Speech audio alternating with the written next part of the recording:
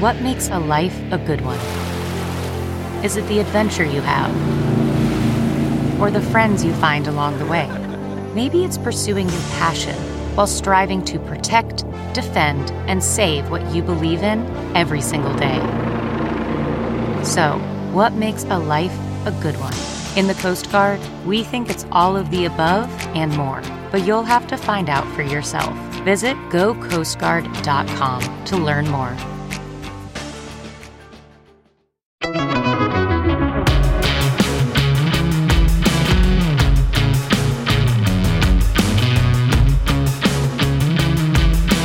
I'm Josh Hammer. Welcome back.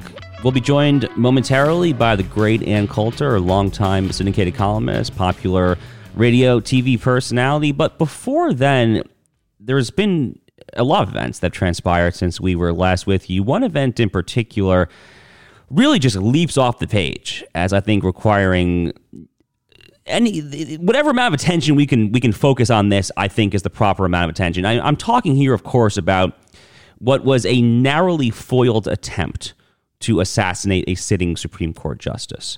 So late last Tuesday night, about a week ago, heading into Wednesday morning, around 1:50 a.m. local time in Montgomery County, Maryland, a California man who had recently purchased a handgun, and he had on him what the police described as a legitimate burglary toolkit, was apparently ready to make an attempt to burglarize the house of Justice Kavanaugh, take out the justice, and then take out himself. I guess he got cold feet at the very end here. Hovering in the background here, of course, which we talked about now in this podcast for a while, was this unconscionable leak of the majority draft opinion of the Dobbs versus Jackson Women's Health Organization abortion case a little over a month ago in early May from Politico. First time in the entire history of the court, as far as I'm aware, that an opinion of this caliber, or any opinion at all, has been leaked out. And this only bolsters the theory, first of all, that the leaker came from a liberal Supreme Court justice's chamber. So back then, you had some people who said, oh, no, this is actually coming from a conservative justice's chambers because they just want to lock in the 5-4 majority that leaked opinion showed. From day one, for various reasons, I said this was total nonsense. So this is total BS, that there was an extremely high likelihood that this is coming from one of the 3 liberal justices' chambers. I have long thought from Justice Sonia Sotomayor's chambers probably being the highest likelihood option. But the reason why it was so obvious is because the incentive structure then was put in place for something like this exactly to happen. From the leaker's perspective, this narrowly foiled attempt on Justice Kavanaugh's life is a feature, not a bug, of the mere act of picking up the phone to Josh Gerstein over at Politico and leaking this thing. Another thing, though, going on here that we simply cannot avoid talking about, in the aftermath of that leaked opinion, the United States Senate unanimously passed a bill in totally bipartisan, unanimous fashion to beef up security for the Supreme Court justices, to allocate more money for the U.S. Marshals, deputy marshals, and so forth, to stand guard outside their homes, and so forth. And eventually, the way that this California lunatic was caught around the time that he got cold feet was a U.S. deputy marshal. Having said that, that bill is lingering. It is languishing, I should say, in the United States House. Speaker Pelosi has not brought it to the floor for a vote. For the life of me, I cannot figure out why. I saw the Washington Post editorial board speculate, and this is really looking into it with some serious rose-colored glasses, way more than I think that we should give to Speaker Pelosi and her comrades. They were speculating that the debate in the Democratic caucus in the House is whether or not to beef up security, not just for the justices, but for the justices and then also their law clerks. Well, first of all, as someone who knows some of the law clerks there, I certainly am not opposed to them getting beefed up security as well.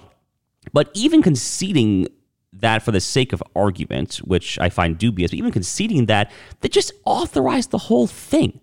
Okay? Congress just allocated $40 billion in aid to Ukraine.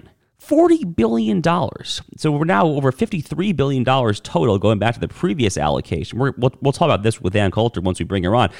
You're telling me that we cannot allocate in net $53 billion to Ukraine, while at the same time we are filibustering a bill to beef up the security for Supreme Court justices while they're facing assassination attempts over the acts of a malicious leaker to Politico? What a world. I mean, look, a Speaker Pelosi-led House Democratic caucus that is willing to politicize more security for Supreme Court justices. Look, each week now, it seems like we hit a new rock bottom. But if this is not rock bottom, then I don't want to know what rock bottom looks like. But stay with us. We're going to go to a quick commercial break here. We'll be right back on the other side with the great Ann Coulter. Stay with us. The comfort of your favorite seat is now your comfy car selling command center, thanks to Carvana. It doesn't get any better than this. Your favorite seat's the best spot in the house. Make it even better by entering your license plate or VIN and getting a real offer in minutes. There really is no place like home. And speaking of home, Carvana will pick up your car from yours after you finalize your offer. Visit Carvana.com or download the app and sell your car from your comfy place.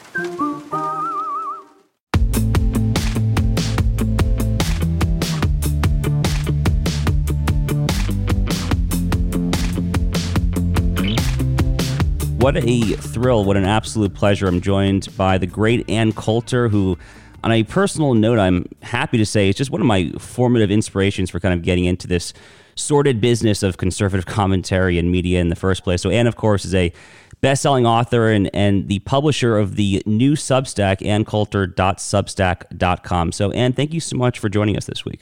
Thank you for having me. I've been putting you off, waiting for the Substack to launch. Well, really just can't encourage the Substack enough to the listeners here. Go ahead and check it out again. That's anncoulter.substack.com. I've been getting all of them, and they definitely have brightened up my day. So, and there's so much material to discuss in the news cycle. I mean, I'm sure we could talk for hours and hours here. But let's start with the broader picture and then kind of towards the end of the conversation, kind of drill it down to the micro and the more day-to-day. I want to ask you about Trump because obviously going back to 2016, your book In Trump We Trust, I think you were kind of one of the formative voices on the right encouraging the election of President Trump. And you obviously soured on him over the course of your presidency. And, at this point, I think it's fair to call you a leading Trump critic on the right. So for those who maybe weren't paying as close attention to what you were writing back in 2016, 2017 about him, why don't you just talk a little bit through about why you lost faith in him and what you see in him now, what you'd like to see from him going forward? Yes, sure. I'm going to keep this brief because that happens to be a Substack podcast that I sort of put in the hopper. I didn't want to start off with it. I don't want to be defined by Trump. It's kind of annoying me that so much of our politics these days, it's where you are on Trump. No, Trump is irrelevant now. He's done. Let's look to the future. And I mean, both far worse on the left, of course. They cannot stop talking about Trump. Well, in their defense, they've nothing else to run on. I don't know if you noticed this, but Chesa Boudin, the George Soros-backed insane prosecutor in San Francisco, who is up for recall tomorrow. I don't know if we're pre-taping, but June 7th, Tuesday, June 7th. It's just a complete disaster. And San Francisco may be, the only people who live there may be, nutty liberals.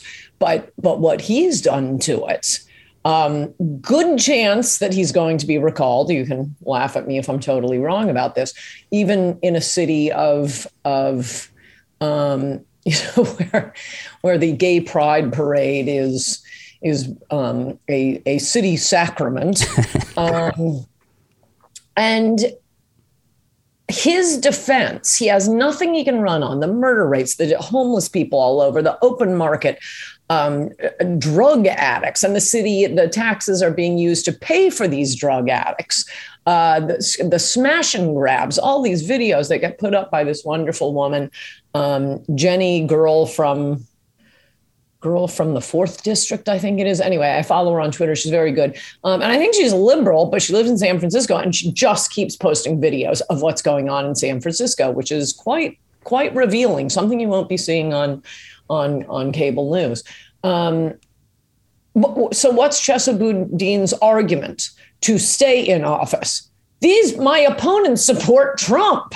No, everyone in San Francisco, I don't think anyone in San Francisco voted for Trump. This has nothing to do with Trump. So the entire left wants to talk about Trump and wants to saddle the Republican Party with Trump. And Republicans are mostly just kind of nervous about, I don't want to upset the Trumpsters. But I think most Trumpsters understand certainly a lot of them have told me that they may have gotten testy with me as I used to call myself the head of the Donald Trump reelection campaign because I was trying to get him to keep his promises. I just think, I was one of the first ones to support him. I was introducing him at rallies 2 weeks after he announced. The day after he announced, I was on the Bill Maher show saying that he was the most likely to win. Well, why was that? Because, I don't know, he mumbled a few things about trade and immigration. And I was just so happy to have any Republican candidate do that. I didn't care that he was inarticulate, couldn't explain himself. And then he got into office and it turned out he really didn't care about trade or immigration. It was only in his last year that he started to do anything on immigration. So it is on behalf of the deplorables, of the MAGA crowd that I turned against him as head of the Trump reelection campaign, because if he wanted to get reelected, should have kept his promises. And it's interesting because the president, obviously, or President Trump, that is, he failed to hire people who want to implement his agenda. I think that's putting it mildly, yes. Right? And I think conservatives right now are debating whether he comes back again, whether he'll be able to learn from his mistakes the last time. But focusing on those issues that he campaigned on that you saw in 2016, Ann, I kind of viewed you in a lot of ways as kind of being very prescient, actually, for our current political moment, as far as kind of the so-called America First movement. These more kind of, I kind of hate the word populist, but I guess I'll just throw it out there. These slightly more populist positions on immigration, trade, foreign policy. Do you feel vindicated? I mean, thinking back to what you were writing 20 years ago or so, do you feel vindicated as to where the conservative movement has gone in the Trump era and after that? Oh, that's so interesting and flattering. Thank you. Also, I'll begin by complimenting you. You put it exactly right. The people Trump hired. I keep hearing, or I used to hear, I must say I am getting a lot less. There are a lot fewer, Trump defenders these days. But when he was in office, it's not his fault. It's the people around him. They're undermining him. Poor Trump. Who hired these people? It's like it's the way the Democratic Party treats Black people. They have no agency. Things just happen to them. And they are not. It's not like they're human beings who can make decisions. Same thing with at least certain Trumpsters and Trump hiring. He was just saddled with Jared Kushner and Ivanka and Millie.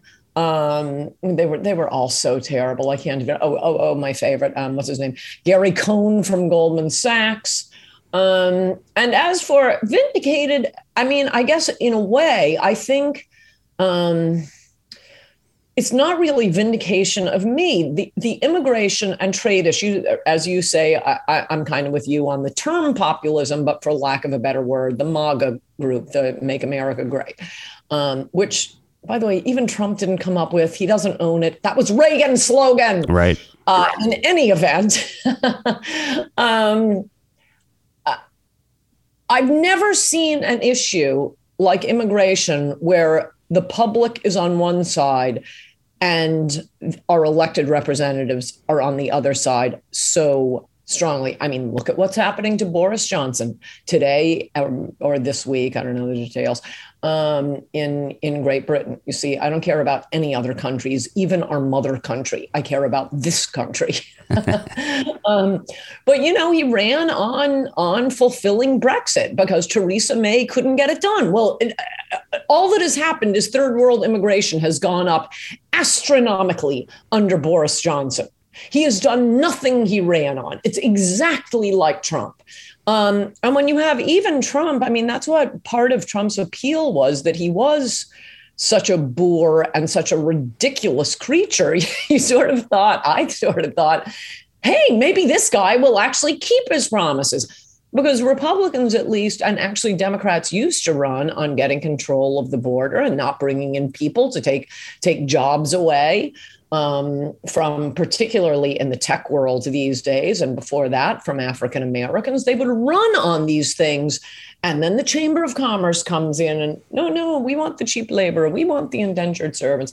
But I've been giving speeches on this for a long time. And even before I wrote Adios America, I'd give speeches where, something had just happened, say, because it's a topic right now, the Newtown shooting or Obamacare. So the group, whether it was a Tea Party or a corporate group or a Republican group or college students, they'd ask, okay, we want you to talk about Newtown shooting, Obamacare, Tea Party, something like that. Whatever they asked me to speak on, I would speak on.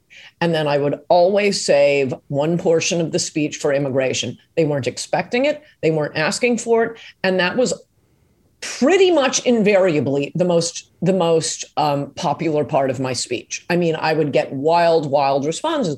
And I'm not saying that has to do with me. I'm saying, okay, these are the people. In fact, I told Mitt Romney that when he was running, because he was starting to say he was the best on immigration when he ran.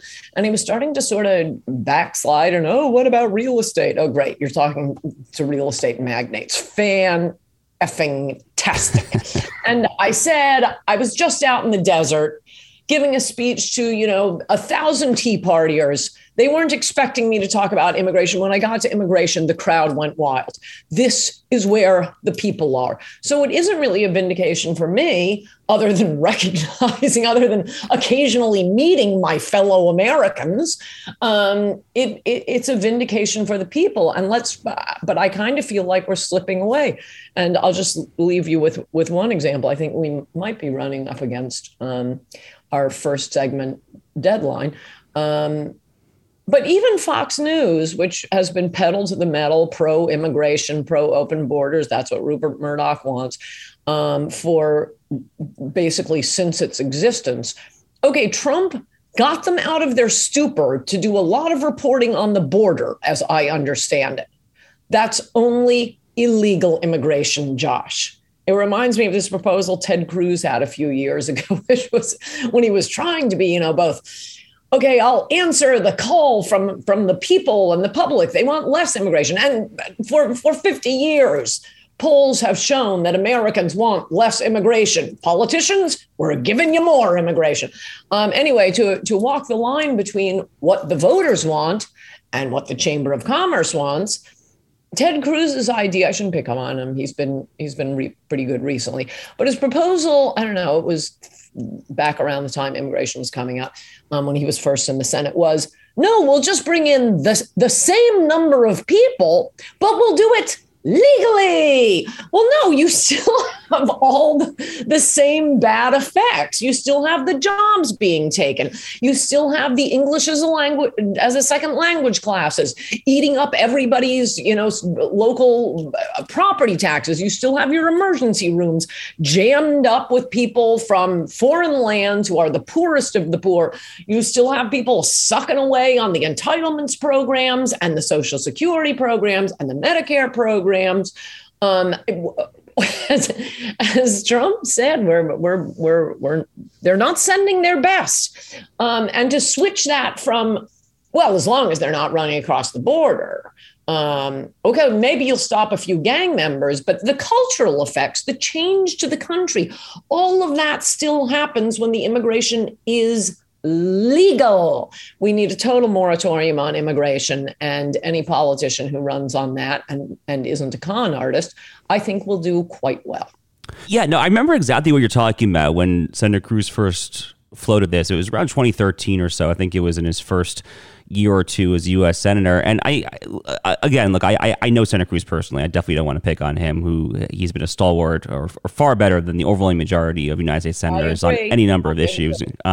But drawing such a hard line between legal and illegal immigration is to kind of paint immigration as exclusively a national security or border security issue. And it is that, obviously, as anyone who has spent any time in the high Arizona desert and the Rio Grande Valley and so forth could tell you. But it is so much more than that. And that's obviously what you've been saying for so many years now. And it is fundamentally about who we are as a people, as a nation. But stay with us. You're listening to Ann Coulter.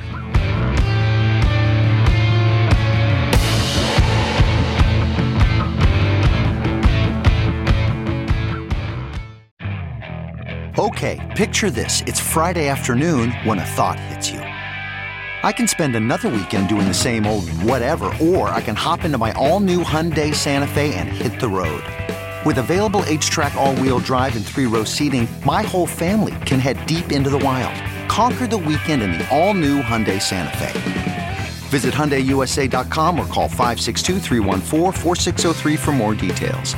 Hyundai, there's joy in every journey.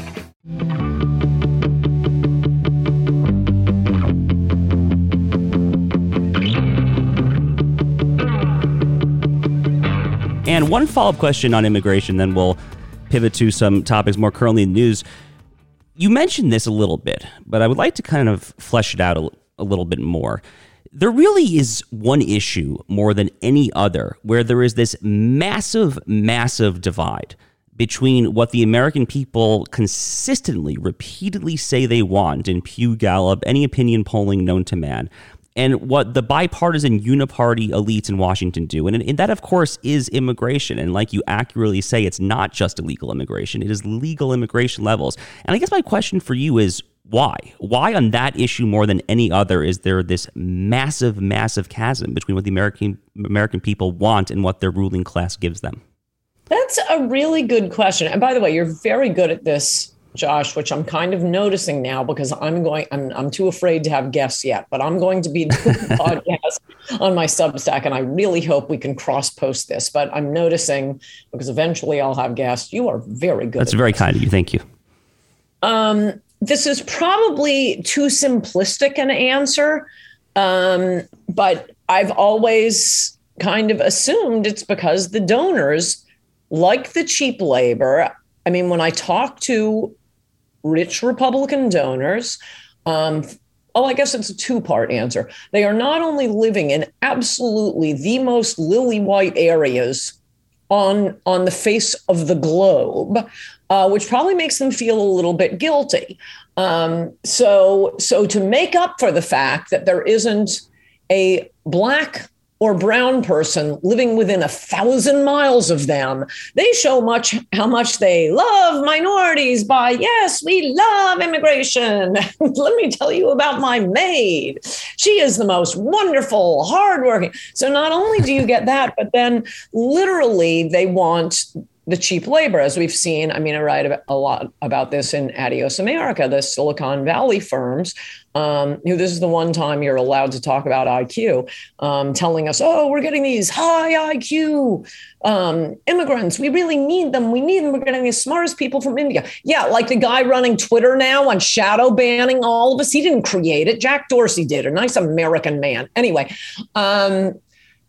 they say that what they want are these really high IQ individuals. And then it turns out they're bringing in people just to do standard computer programming because they can pay them less.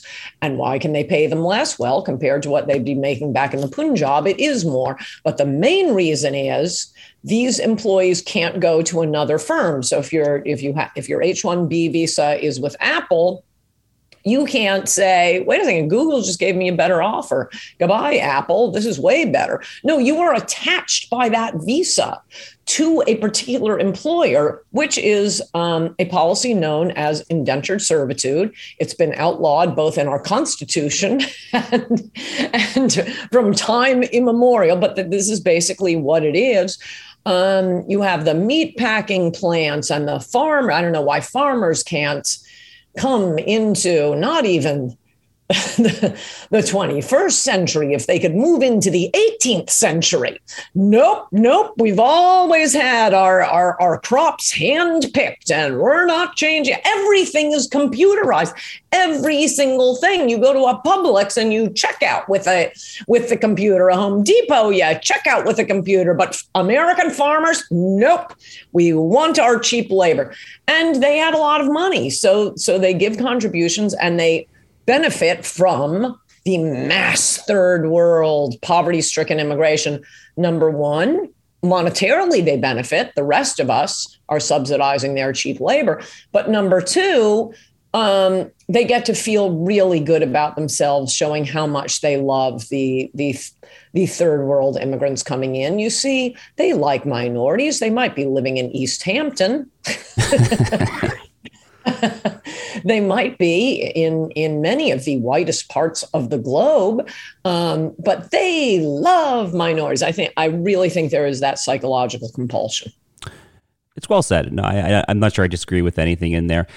But speaking of psychological compulsion and kind of shifting to more current events right now, there is no issue, I think, that Democrats have a psychological compulsion on more so than the gun issue. It is like this reflexive urge that every time some deranged, mentally ill, homeless person, an addict, a gang thief, a turf war miscreant, anytime any of these people decides to use a gun for a terrible purpose, the same idiots, Senator Chris Murphy from Connecticut being a typical example, gets on the cable news and starts blaring about various gun control proposals. But your Substack, which again I encourage the listeners to check out, coulter.substack.com, your Substack has been merciless, I would say, in a good way, in swatting down the various proposed solutions to all these various mass shootings that we've seen. So talk the listeners through that a little bit here. I mean, in one of your recent Substacks, you basically say that increased concealed carry laws is one of the only ways to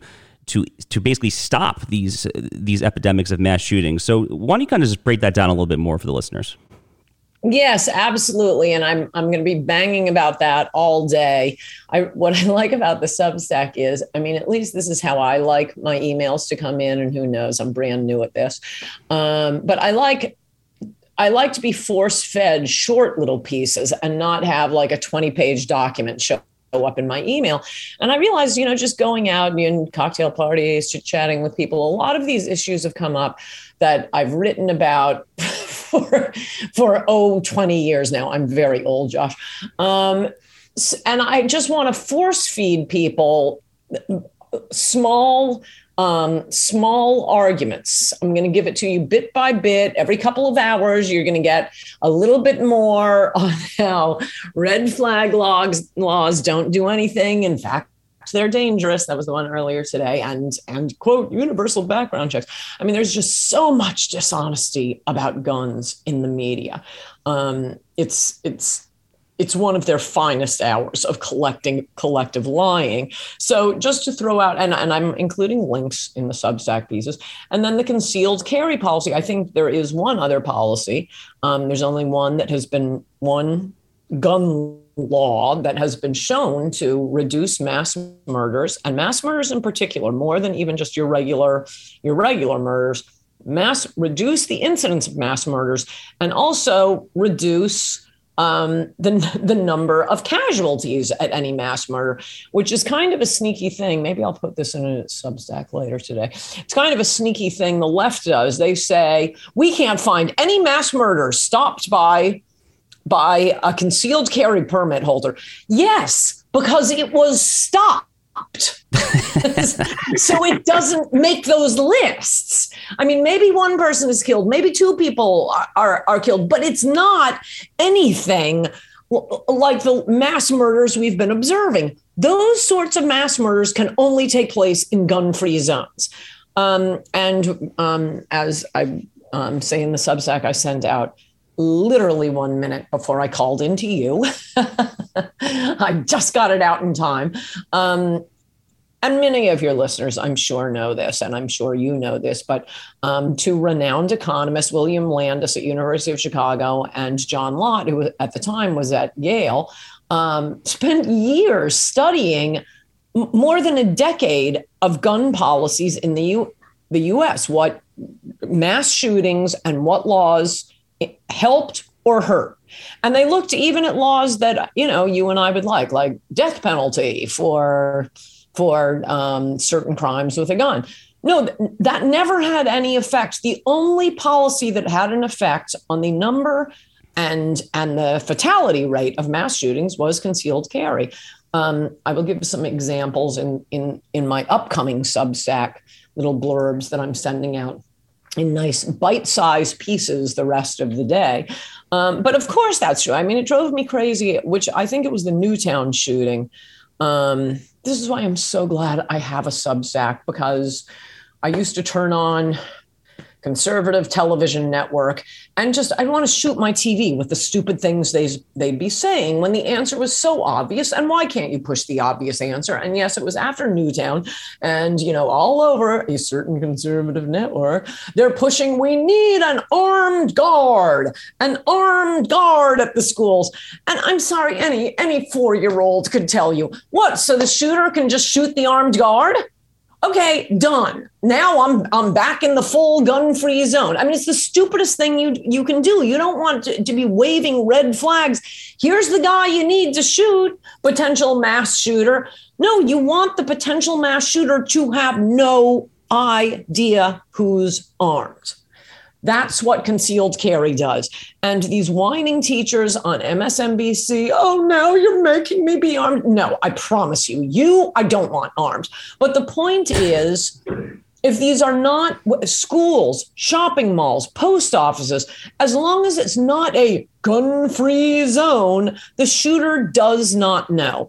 And probably in most of these schools, and schools in any state that has a system that for allowing concealed carry, I'm sure there are already teachers, administrators, principals who, in their own time, have concealed carry permits. They carry them to the grocery store if it's not gun-free zone. They carry them, to a restaurant. They carry them walking around, public parks, and then they pull up to their place of work, their school, and no, I have to keep it locked in the back of my car. Actually, I don't even know if you're allowed to have it locked. Yeah, I think you can, at least in some states. I have to leave my gun locked in the back of my car. So really, I mean, no new training is necessary. I'd come up with a system to reward teachers who go ahead and get concealed carry. I mean, there's so many stupid things about the public schools.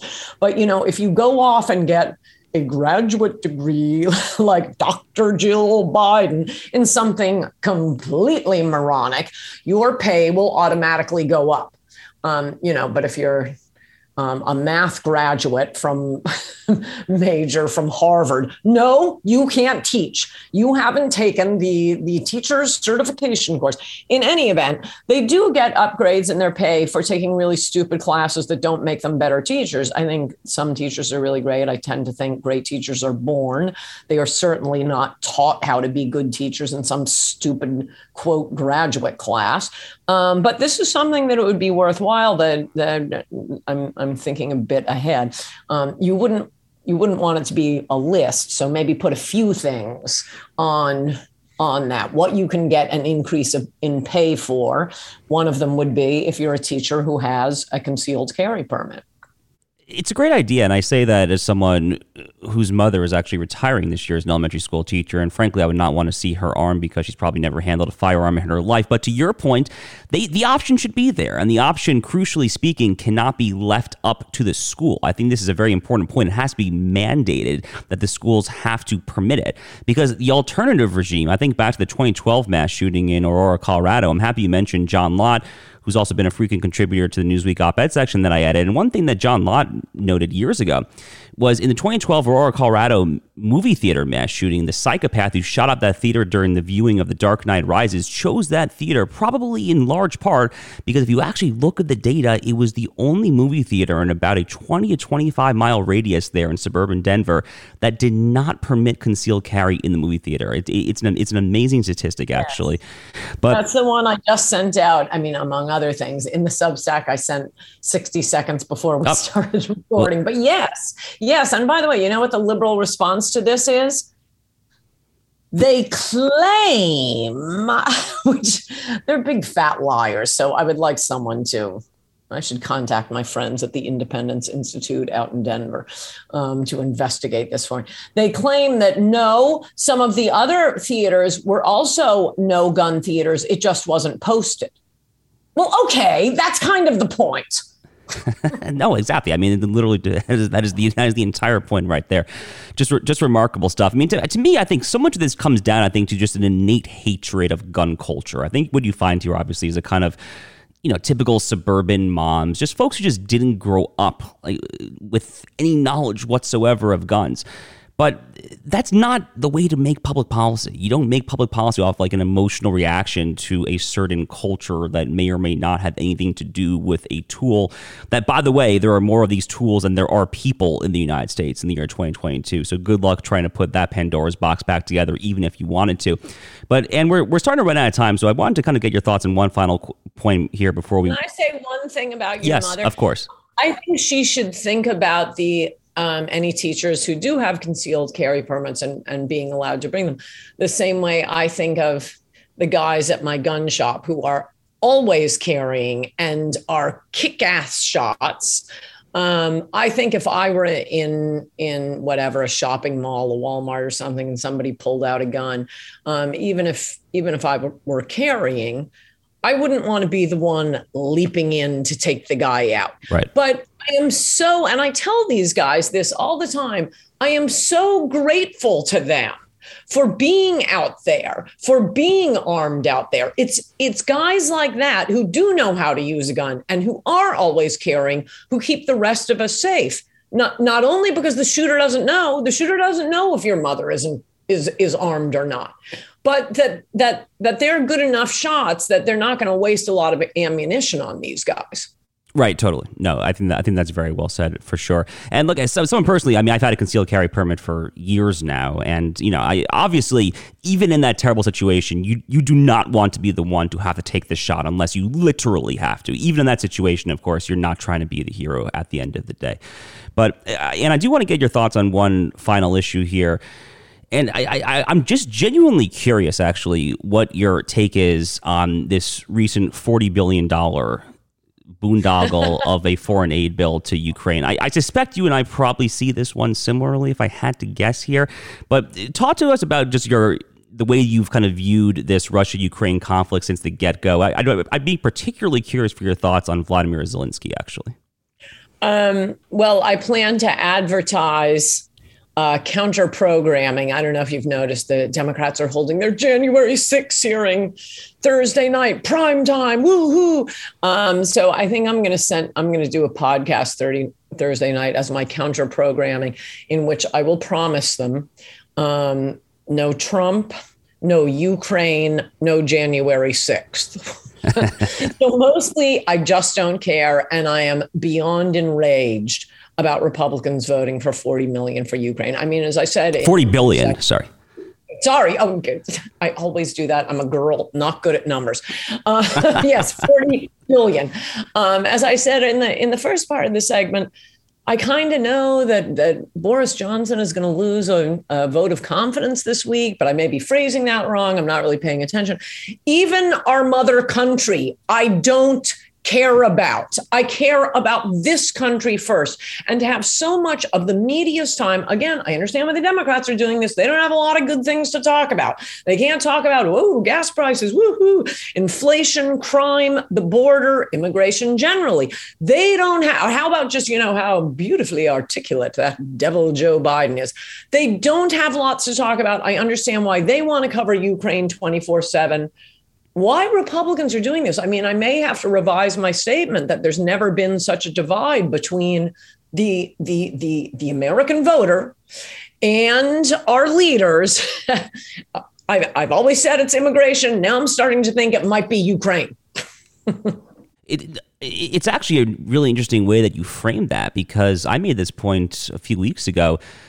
Karl Rove on Fox News had like that white clipboard that he always has, and the clipboard that day was some Gallup or Pew poll of the midterm election most passionate issues for voters this fall. I think Ukraine was 9. I mean, if it was even in the top 10 at all. But the way that like Mitch McConnell talks about this issue, I mean, the moral imperative to defend the Crimea and the Donbass, it's unbelievable stuff. I mean, like it literally makes you wonder whether they pay any attention whatsoever to their voters. But, unfortunately, Anna, like I said at the beginning, I could truly talk to you all day, but we're going to have to close it there. But thank you so much for joining this week. Like I said, you've been a huge inspiration to me over the years. So this has really been a pleasure. Oh, you are so good at this. I hope I can send it out on my Substack. You're so good. Except then people will see this is how it's done. Well, we would be honored if you did so. So we look forward to that, of course. And thank you so much, Ann Coulter. Thanks, Josh. Bye-bye.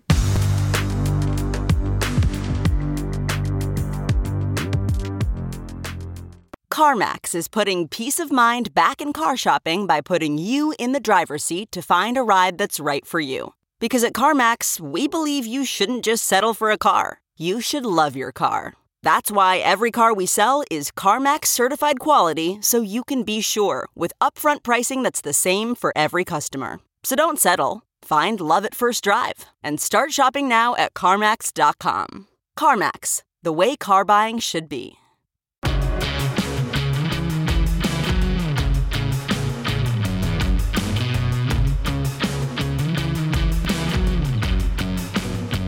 Thanks again to Ann Coulter for stopping by, really on a note of personal privilege. Just such a pleasure, honestly. I mean, Ann's just been such a remarkable figure in this space for decades and decades, someone that I've looked up to, someone whose columns I read back when I was in high school. I mean, sorry, Ann, I don't mean to make you feel old there, but just such a remarkable figure in this space.